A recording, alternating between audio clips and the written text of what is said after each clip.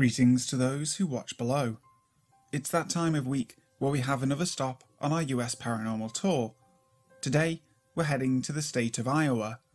But before we start, I'd like to say thank you to Steffi Ray, Wicked Witch, Lisa Watts, Lefty Kim, M.A. Way, Julie B, Jess Black Curtain, Christina Groves, and LT Punisher 666 for being those who dwell below. If you'd like to join them and have your name shouted out at the start of every video as well, make sure to check out the link in the description box. You can also find me on Instagram at brimstone_below and on Facebook at brimstonebelow. Also, if you really like a video, you can also now leave a super thanks as a special way of supporting the channel further. But for now, sit back, relax, and enjoy Brighter Than Light and Darker Than Black by Medial. I am a 22-year-old male from northern Iowa. I was born in Minnesota, went to college in Florida, and currently live in New York City. But all of my experiences with the paranormal happened while I lived in Iowa from the age of 6 to 18. The specific experiences in this story weighed on me quite a bit, and it's been very difficult for me to talk about. So here we go. I worked at a movie theatre for all 4 years during high school as a projectionist. I also cleaned every Sunday morning. My most harrowing experiences happened on consecutive Sundays while I was cleaning the theatre alone. There were 3 screens in our small venue in rural Iowa. Like any normal Sunday, I had cleaned the lobby, bathrooms and concession stand, and had moved on to the theatres. I turned the service lights on in Theatre 1 and began cleaning, listening to music on my iPod when I happened to look up. What I saw is very difficult to describe. I looked up towards the top left of the movie screen and saw what I would call a human-like figure floating in mid-air. I didn't see it for long. It sort of flashed in my peripheral vision, but after it happened, I could see it very clearly when I closed my eyes, like seeing a camera flash after a photo. I might have spent more than half an hour in the theatre collecting my thoughts afterwards, in a complete state of shock. To the best of my ability, I would describe it as a very tall and lanky figure of bright white light. It had no eyes, no face, no fingers or toes, just an incredibly bright person. I would estimate it at being at least 10 feet tall, with limbs about 6 to 8 feet in length. I can still see it very clearly when I think about the experience. Also, I had an overwhelming feeling that the figure was male, even though it had no features. For some reason, even though it was just a moment, I felt that this particular being was angry with me, or had ill intent. I couldn't continue my job and left the theatre immediately. I didn't tell anyone about this, and resumed my job, projecting on Tuesday night and showing up to clean on the next Sunday. This time, I was wary of entering the theatre. I started with the manager's office to try and get my mind straight. I unravelled the cord on the vacuum behind the door and cracked open the door to the lobby.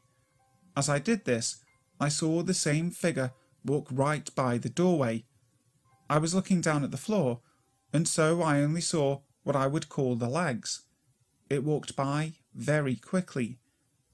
As this was the second week in a row that I had experienced this thing, I was obviously disturbed. Not usually one to tell people, I actually called my mother to come and help me finish the job. She did, and nothing else happened for the duration. For some days, I thought I might be crazy. I even thought my mum might think I was a little weird. But I knew what I saw, and I saw it on multiple occasions. Each time, I felt extreme chills down my whole body and felt an indescribable sense of dread. I didn't like it. After the experience with the doorway, I never saw this entity at the theatre again, but I was still very scared of cleaning the theatre, which I actually continued to do for another year before college, but I firmly believe I saw the same thing at my house sometime later. It was late one night, and I was alone watching television. All the lights in the house were off besides the TV, so it was very dark, pitch black even. Again, I happened to look away, this time at the hallway leading to my bedroom. As I watched, I saw a very tall figure walk past the doorway. My doorway is 8 feet tall, and I only saw up to its shoulders, but even though I was looking at complete darkness, it seemed to be even darker than pitch black. It actually stood out as being darker than complete darkness. It walked by very quickly, and I'm happy to say that this was the last time I saw this apparition. To this day, I'm not really sure what I saw, and I've never heard a story quite like it, but I'm so thankful that I've not seen it since. It appeared as both an incredibly bright light and also as blacker than pitch black. Obviously, it's very tough to describe, but it was very unsettling to see something so out of proportion and with no human features. I think the most unsettling part was the length of the limbs, especially the arms, which seemed to be longer than I am tall, and its overall height. I believe I experienced some sort of demon or malevolent entity. I can still feel the negative thoughts from the initial sighting, and I have tears in my eyes reliving the experience. I haven't told anyone besides my parents and a very close friend or two. The Black Angel of Death. In 1839, Iowa was not yet a state, and its territorial capital was located in Burlington. The Iowa Territory was what would eventually become Iowa, along with the majority of Minnesota and the Dakotas.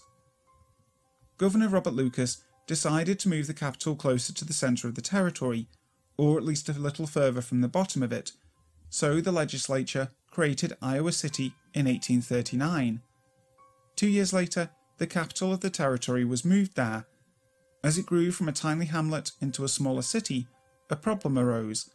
There was no place to put the dead, and so the territorial legislature deeded Oakland Cemetery to the people of Iowa City in 1843.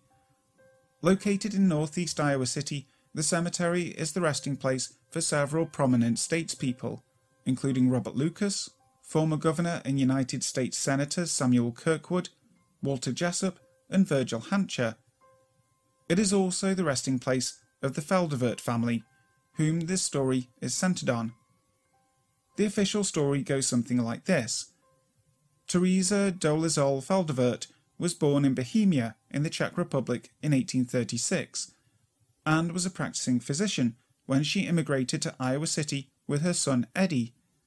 Eddie died of meningitis at 18 and was buried in Oakland Cemetery.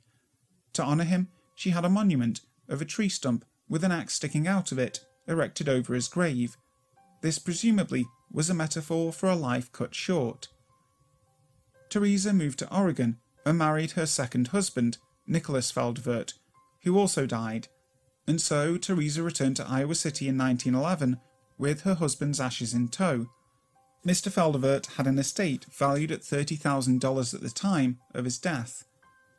Ms. Feldovert started to make plans to construct a monument for her family, and eventually commissioned sculptor Mario Korbel, who was also a native of Bohemia and was making an impression in the Art Institute of Chicago. The angel sculpture was made of bronze and took months to create, with it eventually arriving in Iowa City in November of 1912. There seems to be some dispute about whether or not it was immediately installed, as Ms. Feldovert was supposedly unhappy with the final result, but regardless, she and her family were interred beneath the angel as early as 1918 and as late as 1924, when she died. Eddie's tree monument was also moved alongside the statue. The statue's transformation from bronze to black poured gasoline on the urban legend fire, and so the Black Angel of Death became a local legend. Myths to why the statue turned black include: Teresa Feldovert was a very mysterious woman, and her evil caused the angel to turn black, as a constant reminder of the sins of the family. There was a storm on the night following Teresa's burial, and the angel was said to have been struck by lightning. Due to Teresa's unfaithfulness during marriage, the angel blackened to serve as a reminder of her sins. A preacher's son is buried beneath the angel, and it turned black because the preacher had murdered his son. Of course, we all know that the real reason is due to oxidization. However, The Black Angel has several effects of being in its presence, including that no University of Iowa co-ed is a true co-ed unless they have been kissed in front of the Black Angel. Any girl kissed near her in the moonlight will die within 6 months. Touching the angel at midnight on Halloween means death within 7 years. Anyone who kisses the angel statue will die instantly. Every passing Halloween causes the angel to turn one shade darker as a reminder of the people she has killed. And finally, and possibly most damning for the people of Iowa City, if a virgin is kissed in front of the angel will return to its original colour, and the curse that turned it black will be lifted. I say this is a damning indictment, as the angel is still black. Something in the House with Us by Mulder 182. This experience dates back 20 years to when I was only 8 years old. I can still remember it better than I remember the hike I took with my dog yesterday. First, to help paint a mental picture, this occurred on an old farm in Iowa, just outside of Sioux Center, if anyone knows where that is. My older brother and I had gone over to spend the night at a friend's farm. They have 4 kids total, 1 brother my age, 1 brother my brother's age, 1 younger sister, and another older brother that wasn't at the house often. Specifically, he wasn't at the house that night. Fast forward to the night time. My friend and I had gone upstairs, and my brother and his friend stayed downstairs in the living room with sleeping bags. My sister and their parents were in their own rooms on the main level of the house as well. It was almost 1 a.m. My friend and I still hadn't gone to sleep. We were just staying up late, talking, being kids. Then things got creepy, real fast. We both stopped talking and started listening to the hallway at the same time. Someone was pacing up and down, with some very heavy footsteps. We were kids, and I'd never experienced anything supernatural at the time, so that thought never crossed my mind. I asked my friend if it could be his oldest brother for any reason. He assured me he wasn't home. So I sat by the door and waited until the footsteps were walking away from our room. I creaked the door open to see nothing in the hallway. The footsteps also stopped. We were both understandably spooked, but I wasn't happy with just closing the door and calling it a night. Even though there was no way someone could have hid in time for me to not see them, I had to be sure. So I convinced my friend to go check it out with me. We left the room and down the hall toward where we last heard the footsteps going. We were maybe 5 steps down until the staircase took a 90-degree turn down to the main floor. As you went down the first few steps, there was a window facing you. Most farms and acreages have one main yard light, and theirs was throwing enough light through this window to be able to see our way down the steps. Of course, I had to go down first, even though my friend was a good-sized farm boy and I was skin and bones. We crept down the stairs slowly and quietly, having no idea what we were in for. As soon as my foot touched the last step, something significantly taller than me ran right in front of us, knocking me back into the friend on the stairs. Its footsteps were loud, like it was at a dead sprint. Even though it was only inches from us, neither one of us saw anything. It came from the left and ran to our right. The only thing to our left was the living room where my brother and his friend were sleeping. Whatever it was standing over the top of them while they slept. My buddy had had enough. He ran back upstairs to his room. I wanted one last look before I followed him. I grabbed the hand railing and leaned out to let my eyes adjust to the dark a bit more. I saw my brother and his friend sleeping in their sleeping bags to my left. But when I looked to my right where the thing ran off to, I saw something else in the yard. Through the windows, I could see a man walking. He was walking underneath the main yard lamp, so I could see him clearly. He had tattered clothes on, a baseball cap, and a big sack slung over his shoulder that was full of whatever your imagination can think of. Other than the fact that it was 1 a.m, this man seemed strange, because his clothes, skin, and even the bag over his shoulder were all a glowing grey colour. That's when I decided I'd seen enough and ran back to my friend's room. The first thing I did was look out of his window, which faced the same direction that I had seen this man outside. He was in the middle of the most open part of their yard when I saw him downstairs. However, from the upstairs window, there was no one outside. This homeless-looking man with a giant sack over his shoulder either set a sprinting record across the yard to hide, or simply vanished underneath the yard light. I've since experienced my fair share of paranormal events, sometimes going out looking for them, but I'll never forget the first encounter I had out at that farmhouse.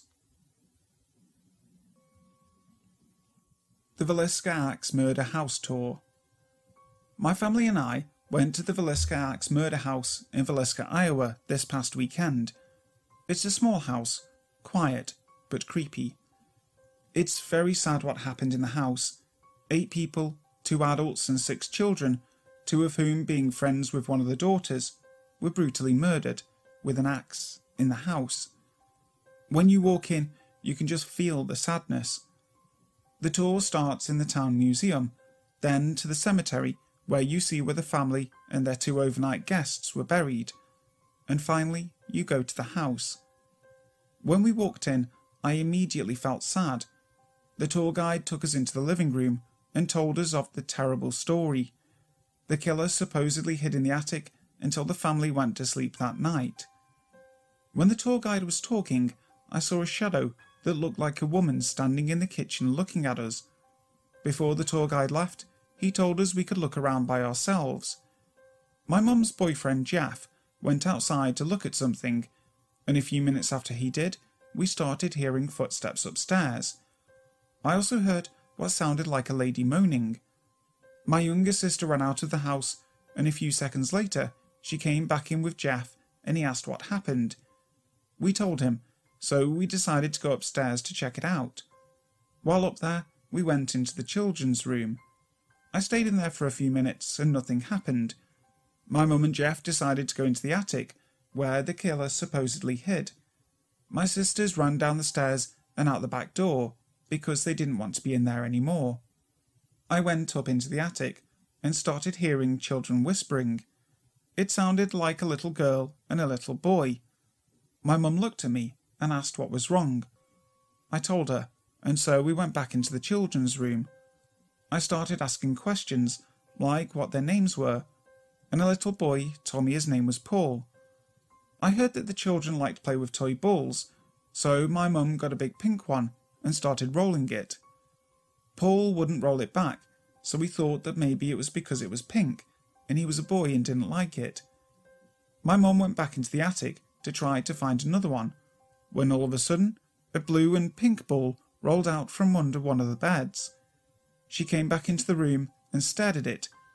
I picked it up and rolled it to her. She rolled it into one of the corners. It was then rolled over to my feet, and I rolled it back to my mum. Paul rolled the pink ball back to my feet, where the blue and pink one was. I rolled the blue and pink one back to my mum, and the pink one went into the middle of the room. Jeff tried to see if maybe the floors were curved, and that was what was making it roll. He jumped up and down, and the pink ball would not move. By then, Paul had gotten tired of playing with us, so we left the house. It's extremely sad what happened there, and I hope to go back soon. There's something in that house, both good and evil. Roseman Bridge by Iowa Haunting. On June 1st, 2019, I was returning to Indiana from a vacation I had taken to Wyoming and South Dakota. My all-time favourite movie is The Bridges of Madison County. For years, I had said that I was going to visit the house and the bridge that were the focal points in the movie. Both are located in Winterset, Iowa. So I decided to head south through Des Moines on my way home so that I could visit these 2 locations. My first stop was at the house where Francesca lived in the movie. I knew from looking online that the house was abandoned and that I would not be able to actually get up close to the house. I stood at the gate and took pictures, then got back in my car and set my GPS for Roseman Bridge. The GPS indicated that it was about 30 minutes away. I drove through rural Iowa with my GPS navigating the way until I came upon Roseman Bridge. It was everything that I thought it would be. I was very excited to take pictures of the bridge and actually get to walk through it. At this time of the evening, no one else was around, and the gift shop for the bridge that is close by was closed. The only thing I knew at the time about the bridge was that it was used in the movie. Had I researched it further, I probably would have decided against going into it. That evening in Iowa was beautiful. It was around 70 degrees, no wind, the sun was going down, the birds were singing, I could hear insects buzzing. Everything that you can picture of an early summer evening in rural Iowa. I parked my car in the gravel directly in front of the bridge, got out and read the posted sign telling about when and how the bridge was constructed, and began to take pictures. After taking several pictures from the outside of the bridge, I was excited to actually get inside and cross over to the other side. As I approached the bridge, I noticed all the graffiti that had been left by prior visitors. I read several of the names, dates and inscriptions. I then began to cross the bridge.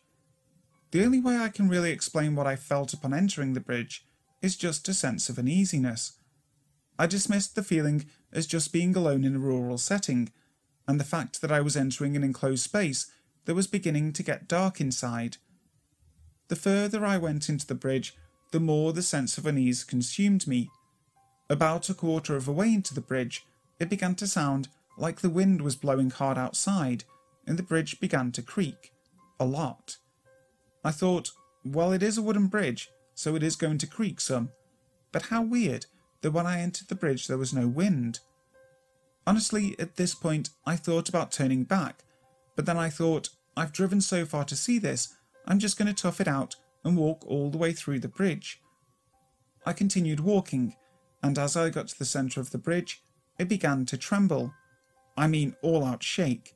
I could see small pebbles and dirt, and what I think was dried bat poop, bouncing up and down on the wooden floor in front of me, toward the opening of the bridge.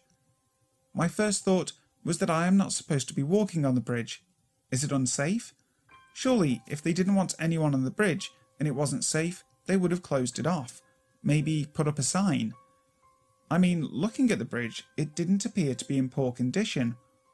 I literally thought the bridge was going to fall and me with it. Needless to say, I picked up my pace to get to the other side and out of there. I wanted to run, but was afraid that the pounding of my running, if the bridge was going to fall, would only make it worse.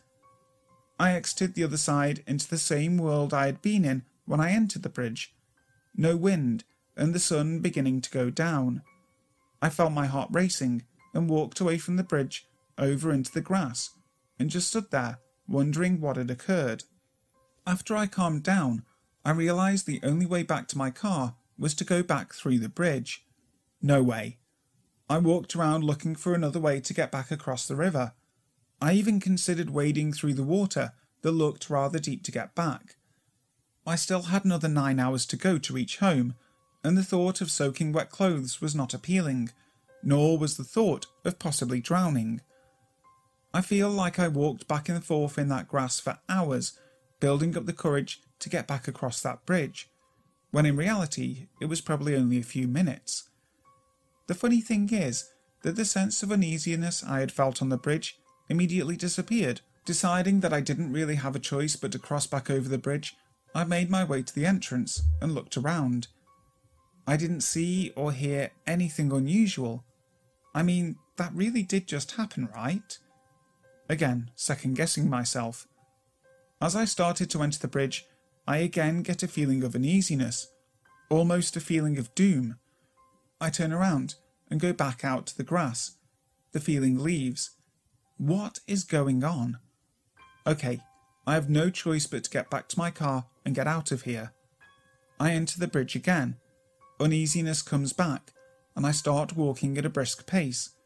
Please do not let it start shaking. Please don't let it start shaking. At this point, I actually have my head down, arms swinging, and I am moving to get out of there.